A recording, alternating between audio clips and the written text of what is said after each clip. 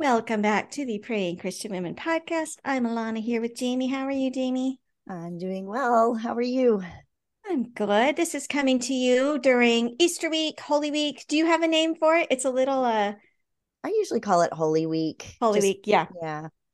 Same. Yeah. I think for some people that might sound a little too I don't know, too formal, too fancy. Well, Right. blessed Holy Week to all of our listeners if you're listening as this comes out. So this is our midweek mini-sode.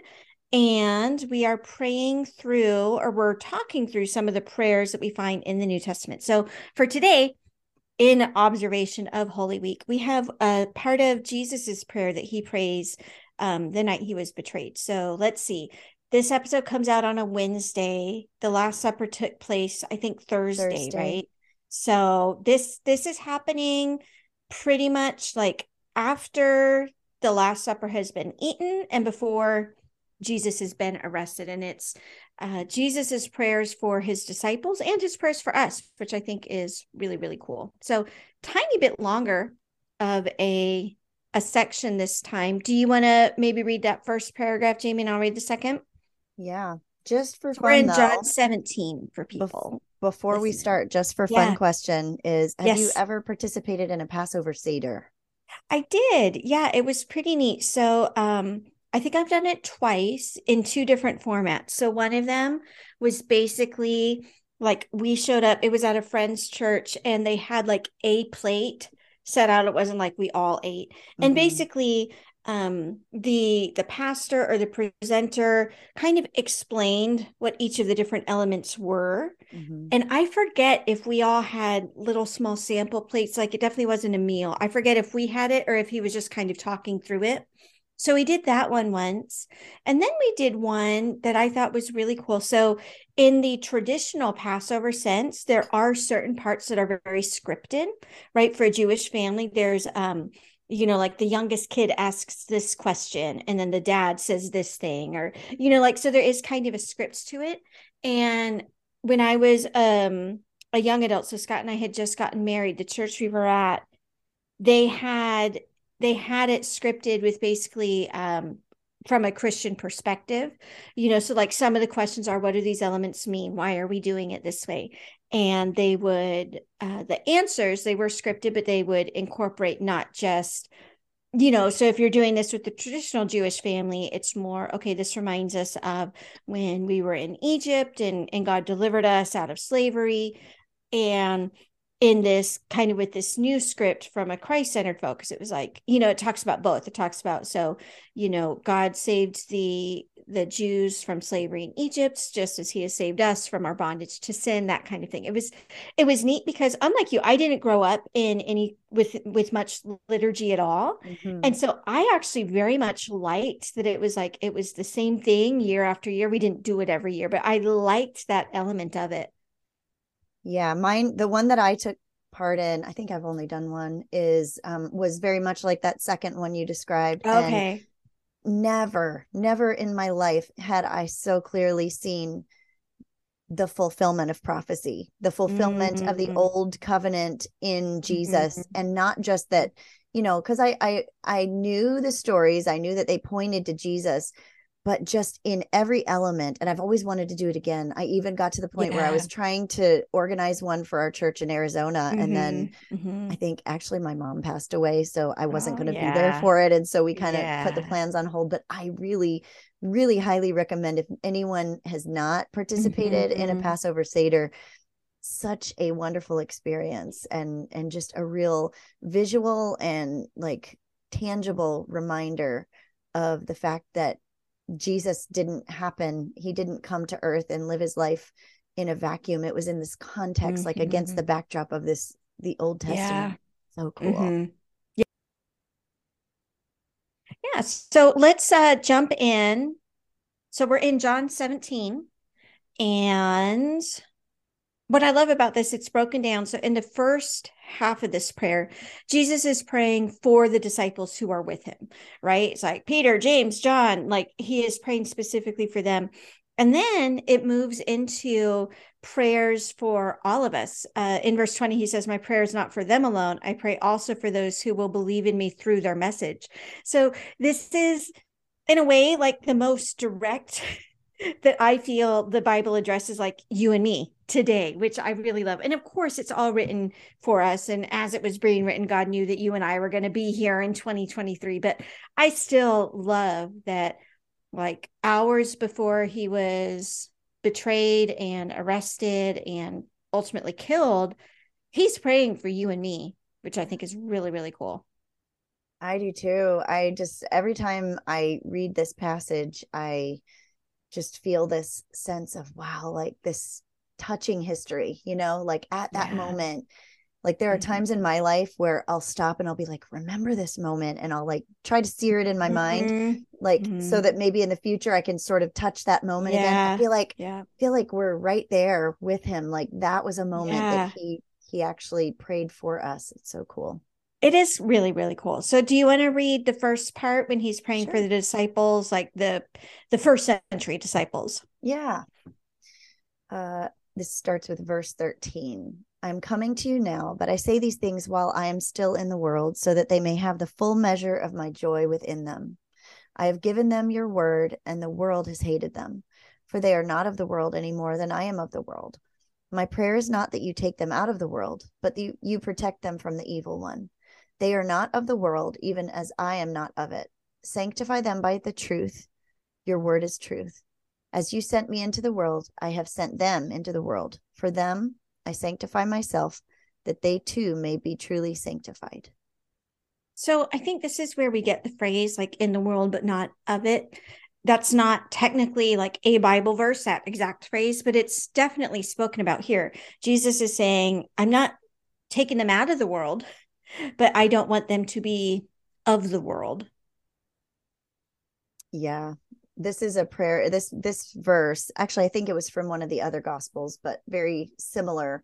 The same timing and prayer is when I remember I was having questions about whether our oldest should go back to public school or stay homeschooled. And it was one of the biggest questions of our parenting was this for this transition and whether or not we should do it. And we were really conflicted, and I just prayed that God would help me to find a verse or something in scripture to like help direct and guide me. And I was, at the time I was feeling hesitant because I did kind of feel like he had been kind of protected in a cocoon during not that he hadn't been in public school before, but but when I was reading this passage, and it just really stood out to me, this, Jesus with his own disciples, my prayer is not that you take them out of the world, but that you protect them from the evil one. And I just felt God really speaking to me.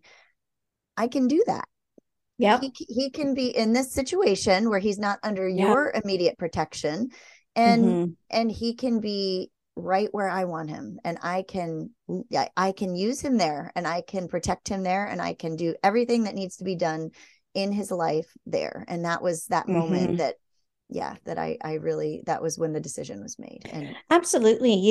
I love homeschooling, but I think it would be terrible to say, because my family loves homeschooling, we believe that every single Christian family must homeschool. First of all, that's not available to everybody.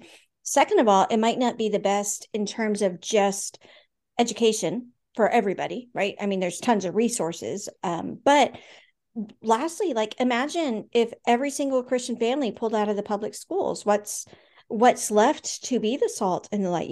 My dad became a Christian in high school from the testimony of one of his friends. Wow.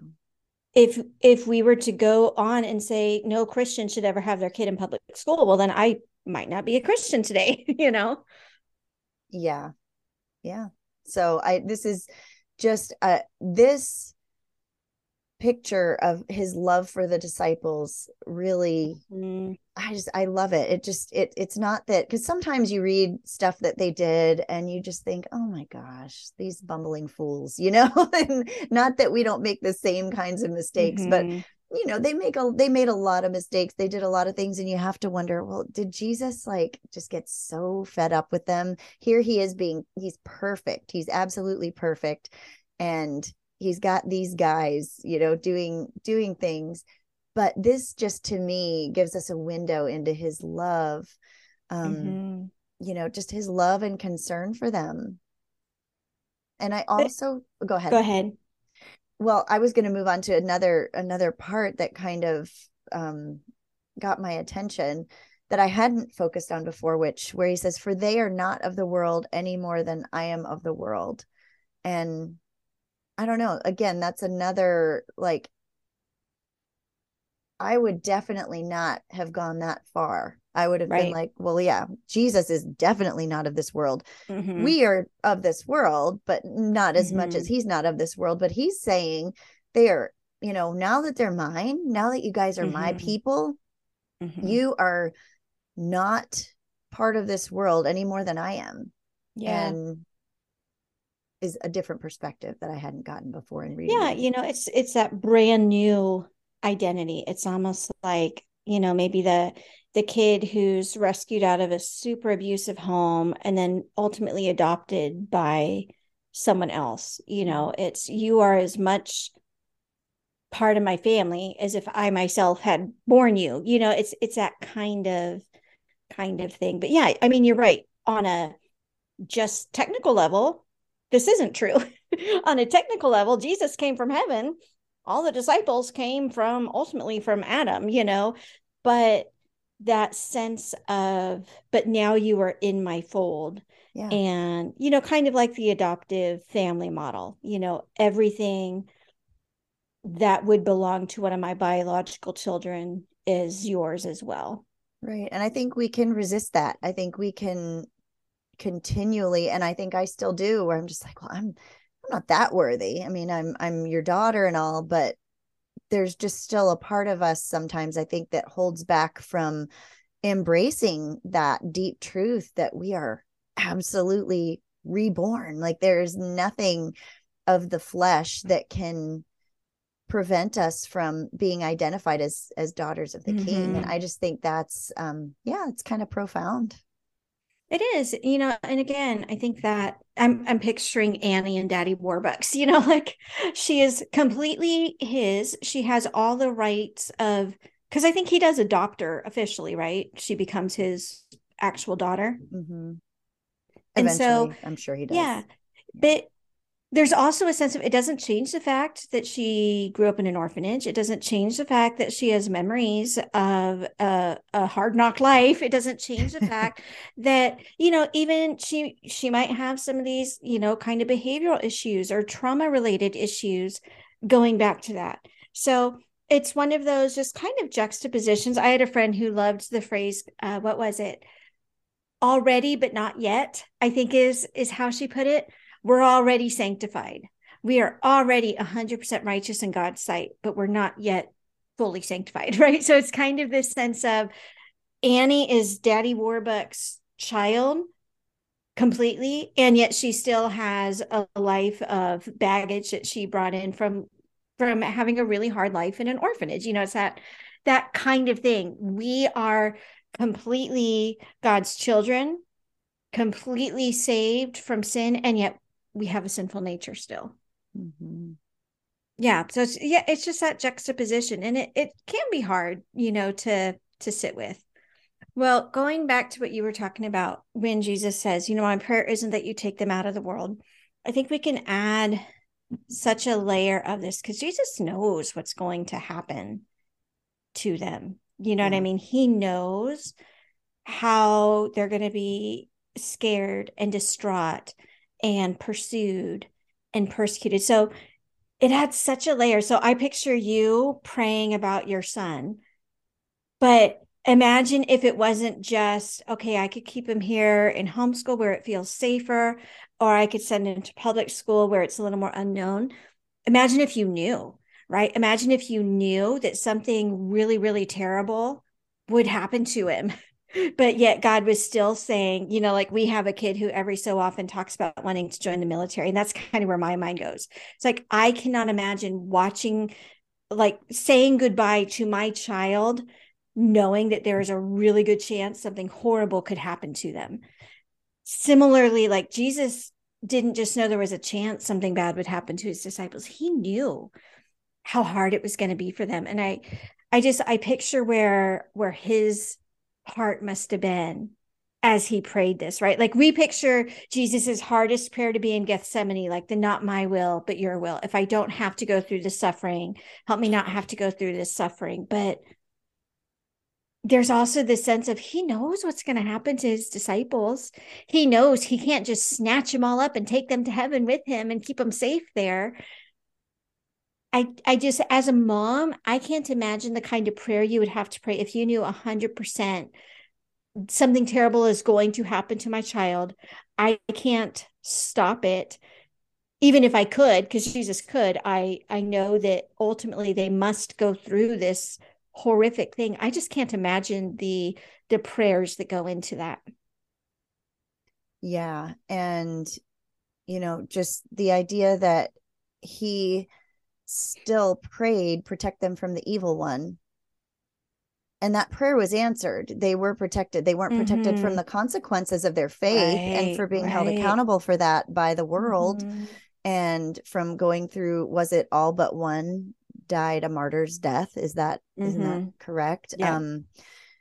At least according to church history and tradition.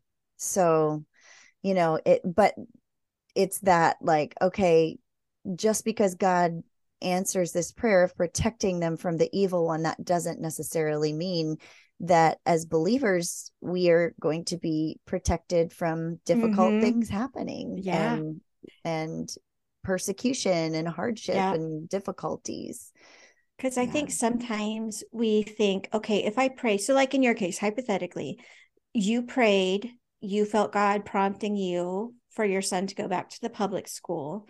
Let's say something bad did happen, right? I think it would be very easy for you to say, well, that shouldn't have happened because we prayed. But again, Jesus is praying for the disciples, knowing something bad is about to happen to them. And so I think that can clear some confusion, because there can be confusion. I prayed really hard and something bad still happened. Sometimes we feel like, oh, I must have done something wrong, when sometimes no. And I think a better way to look at it is, what would have happened if you hadn't prayed, right? What if Jesus hadn't prayed for his disciples at all? They would have been so scattered and even more scared. And how many of them would have had the courage to face their martyrdoms like they did? And, and all of this stuff. So it's a different way to look at it when we pray for someone's protection and something bad still happens to them. Sometimes we don't know what to do with that, but here's a very clear case of Jesus was praying for the disciples, and yet bad things still happens to them. Yeah, if anyone's prayer is going to be answered, it'll be Jesus.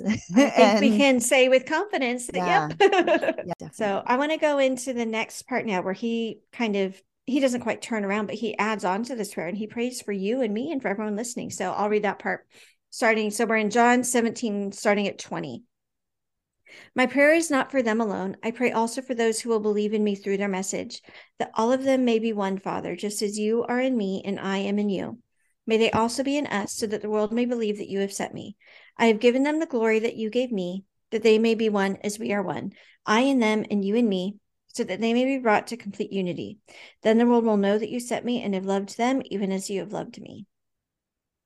Yeah, this is just a really, really cool picture of Jesus praying just for us, exactly for the people that are going to believe, and then the people that will believe as a result of them, and on and on until Christ you get returns. To us listening today. Yeah. Well, yeah, today and then beyond. Christ returns.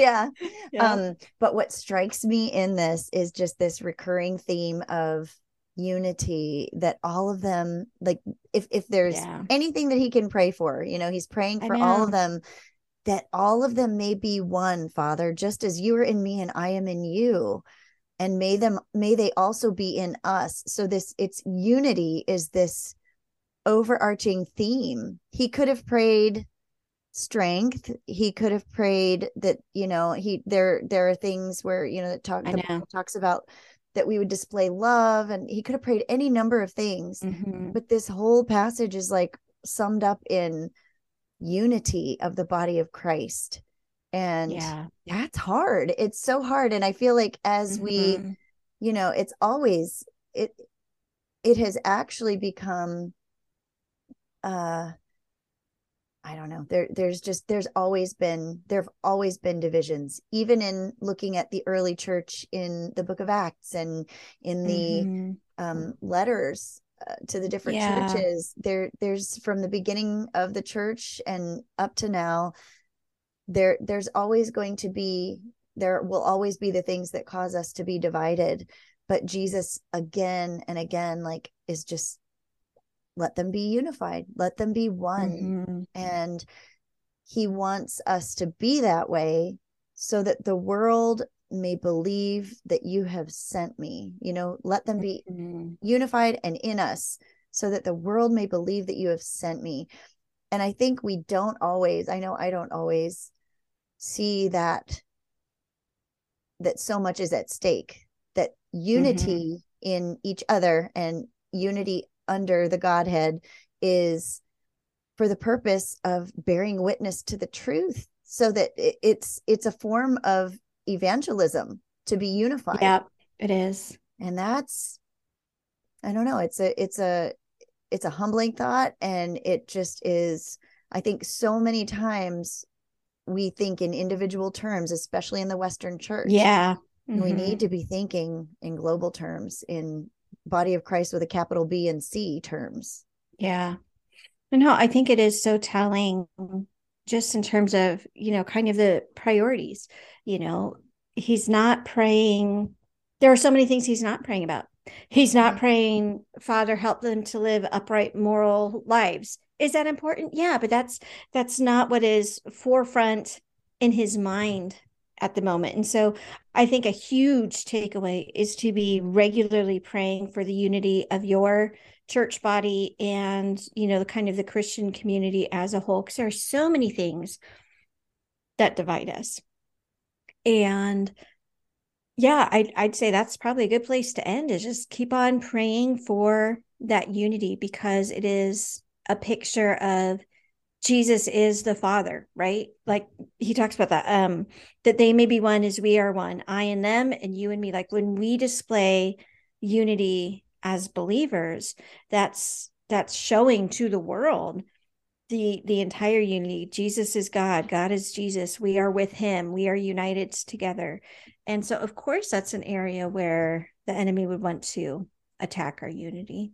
Right. And not only that, but not just praying for unity in general, but also because the temptation is to pray for them, those people that are, causing trouble out there. And it so often it's in us as well. What am I doing, Lord, to contribute to this lack of unity? And I mean, I know that's something I have absolutely been convicted of. And even if you're not outwardly causing division, what's in your heart as you think about the church or of the body of Christ, or the people around you, or the people you hear on social media? Like, what is in your heart? Are you judging, or are you loving? And again, it's a whole other episode on standing on the truth and not letting the truth be corrupted, not just accepting everything just for the sake of keeping the peace, but absolutely, there, we all have stuff to work on. So I think confession and repentance on like what our part might be in our attitudes and our actions. Yeah. No, I think that's great. I think a good kind of takeaway or even like homework assignment is ask yourself, what group of people is the biggest threat to my church today, right? And the answers are going to be completely varied, but start there and then get to the point where you can pray for that group of people with love and compassion and humility. And if we all could do that, if we could identify kind of what's threatening what you see, what's a group of people that's a threat to your body of believers, but then you can pray for them with love and humility, I think that's a huge step towards this sense of being united. And you're right. I mean, we do need to always remember, like, yeah, there is a time to take a stand for truth. right? And that's important too. And it takes discernment. And I would go so far as to say where people are going to fall on that line is going to vary, right? So I don't think that, okay, if my line is here, I am not going to I am not going to associate with coffee stealers, right? Just going back to our very easy Our old hypothetical, faithful. the big sin. Okay, that might be where you draw the line. I think that that's where your line should be, but I don't think that you need to tell every single believer in the world that that's where their line is. So there needs to also be some, yes, there's black and yes, there's white, but there is some in between on certain issues. And you do not need to be the gray police. And I don't know. It's really hard though, because some people err way too far on keeping the peace, and some people err way too far to the point where, like, Right. yeah, if you don't I don't know, if you sing a song by this one person who has one theological difference than I do, then you must be a heretic, Right. right? Or Like, read a different version of the Bible yeah, or I mean, whatever we it can happens to be. see the extremes and Yeah. recognize them, but that it gets murky. And so I would just say, let's see if we can pray with a little bit more grace and a little more understanding. So, like, for me, I really get upset by the extremists who are like, okay, you must read this version of the Bible, or I can't even have fellowship with you. To me, that question of like, what's the biggest threat to the church, like, sometimes I would, that might be one of the answers that would appear in my top 10 list. So Right. then what I need to do then, I need to start praying for people with that mindset, and not do the dear God, thank you that I'm not like these people over there. I need to be praying, thank you God that there are people who are so passionate about preserving your truth. Thank you that, and no, I'm never going to, I don't see myself ever stepping foot in that camp, but I want to extend love to people who are in that camp. And I can practice doing that by praying for them, not against them, right? Because I think we're all pretty familiar with praying against somebody, Sure. right? Let's pray against this church over here because we don't like the way they sing or something. Like, to a lot of people, that feels natural. Okay, what can you do if you were to switch that? What if you wanted to pray for them? And again, not be, thank you God that I am not like these Christians over there, but what can you pray for them with compassion and love in your heart for the body? It's hard. And we're all going to err. We're all going to err on either being too accepting of things that we shouldn't accept, or we're going to err on being too extreme about things we don't need to be extreme about. But can we become a little more gracious to those around us? And that's at least a start in the right Yeah. direction. Well, and even take our lines to God and say, help me with these, help me to have wisdom and discernment, and Mm-hmm. hold your lines up to God and say, Mm-hmm. what are my majors? What is Yeah. majoring on the main majors in terms of scripture? And be willing to be teachable, be willing to Mm-hmm. ratchet down on things that maybe you've been too loose on, or maybe to let go of things that maybe you've been too hard on. Mm-hmm. And but to remember in general that Jesus said, if you prophesy in my name, if you do miracles, if you cast out demons and you don't have love, then Mm-hmm. what's the point? You're like a know. clanging cymbal. So just keep that in mind, that Yeah. that loving others, whether you agree or disagree with them, Mm-hmm. is always right. And as Yeah. far as accepting and doctrine and all of those things, we Yeah. need to definitely be mindful of those things and prayerful about those things. Absolutely. So for people who need to hear it today, um, there are Christians who feel like they don't fit in, maybe Mm-hmm. because of their political beliefs or theological beliefs or things like that. Jamie and I just want to tell you, like, we love you. We are so glad that you're here. And we'll step up to bat for you, because this is a community of, like, what could be controversial about, hey, let's encourage women to pray, right? And so I think there probably is a wide range in our listenership. And I maybe I shouldn't speak for you, Jamie, but I will because I know you. We love that there is a range of women here. We love that there's a range of political opinions and life experiences. And we love that you might disagree with 10 to 20% of the things that Jamie and I say, but you're still here, and we love that too. And so you're extending grace to us when we differ on opinions, and we're extending, I mean, we don't even need to extend grace to you because we're just glad you're here. So, and I would hope that other women listening can kind of adopt that same mentality. How cool is it that we have these thousands of women listening who do come from such different backgrounds? And yeah, maybe we would be super uncomfortable if I were to go to your church or you were to come to mine, and yet we love each other. And it's not because we're here because we want to change your mind and twist your arm to look more like us. We're here because we love to pray, and we love that you're here because you love to pray, and you're welcome and you're seen. And yeah, it's probably like the most radical thing we've ever said on the show, which is a shame, isn't it? Like, it's a shame that that's attitude radical can be seen by some as radical. So, all righty. Well, we do wish you, if you are listening when this episode comes out, we wish you a very meaningful and beautiful Holy Week. Mm-hmm. And whenever you're listening again, we are glad you're here, and we love you. Thanks for joining us on today's episode of the Praying Christian Women podcast. We'd love to hear from you, so please leave us a comment to let us know what questions or topics we can address in future shows. Then hop over to prayingchristianwomen.com/journal to download your free prayer guide.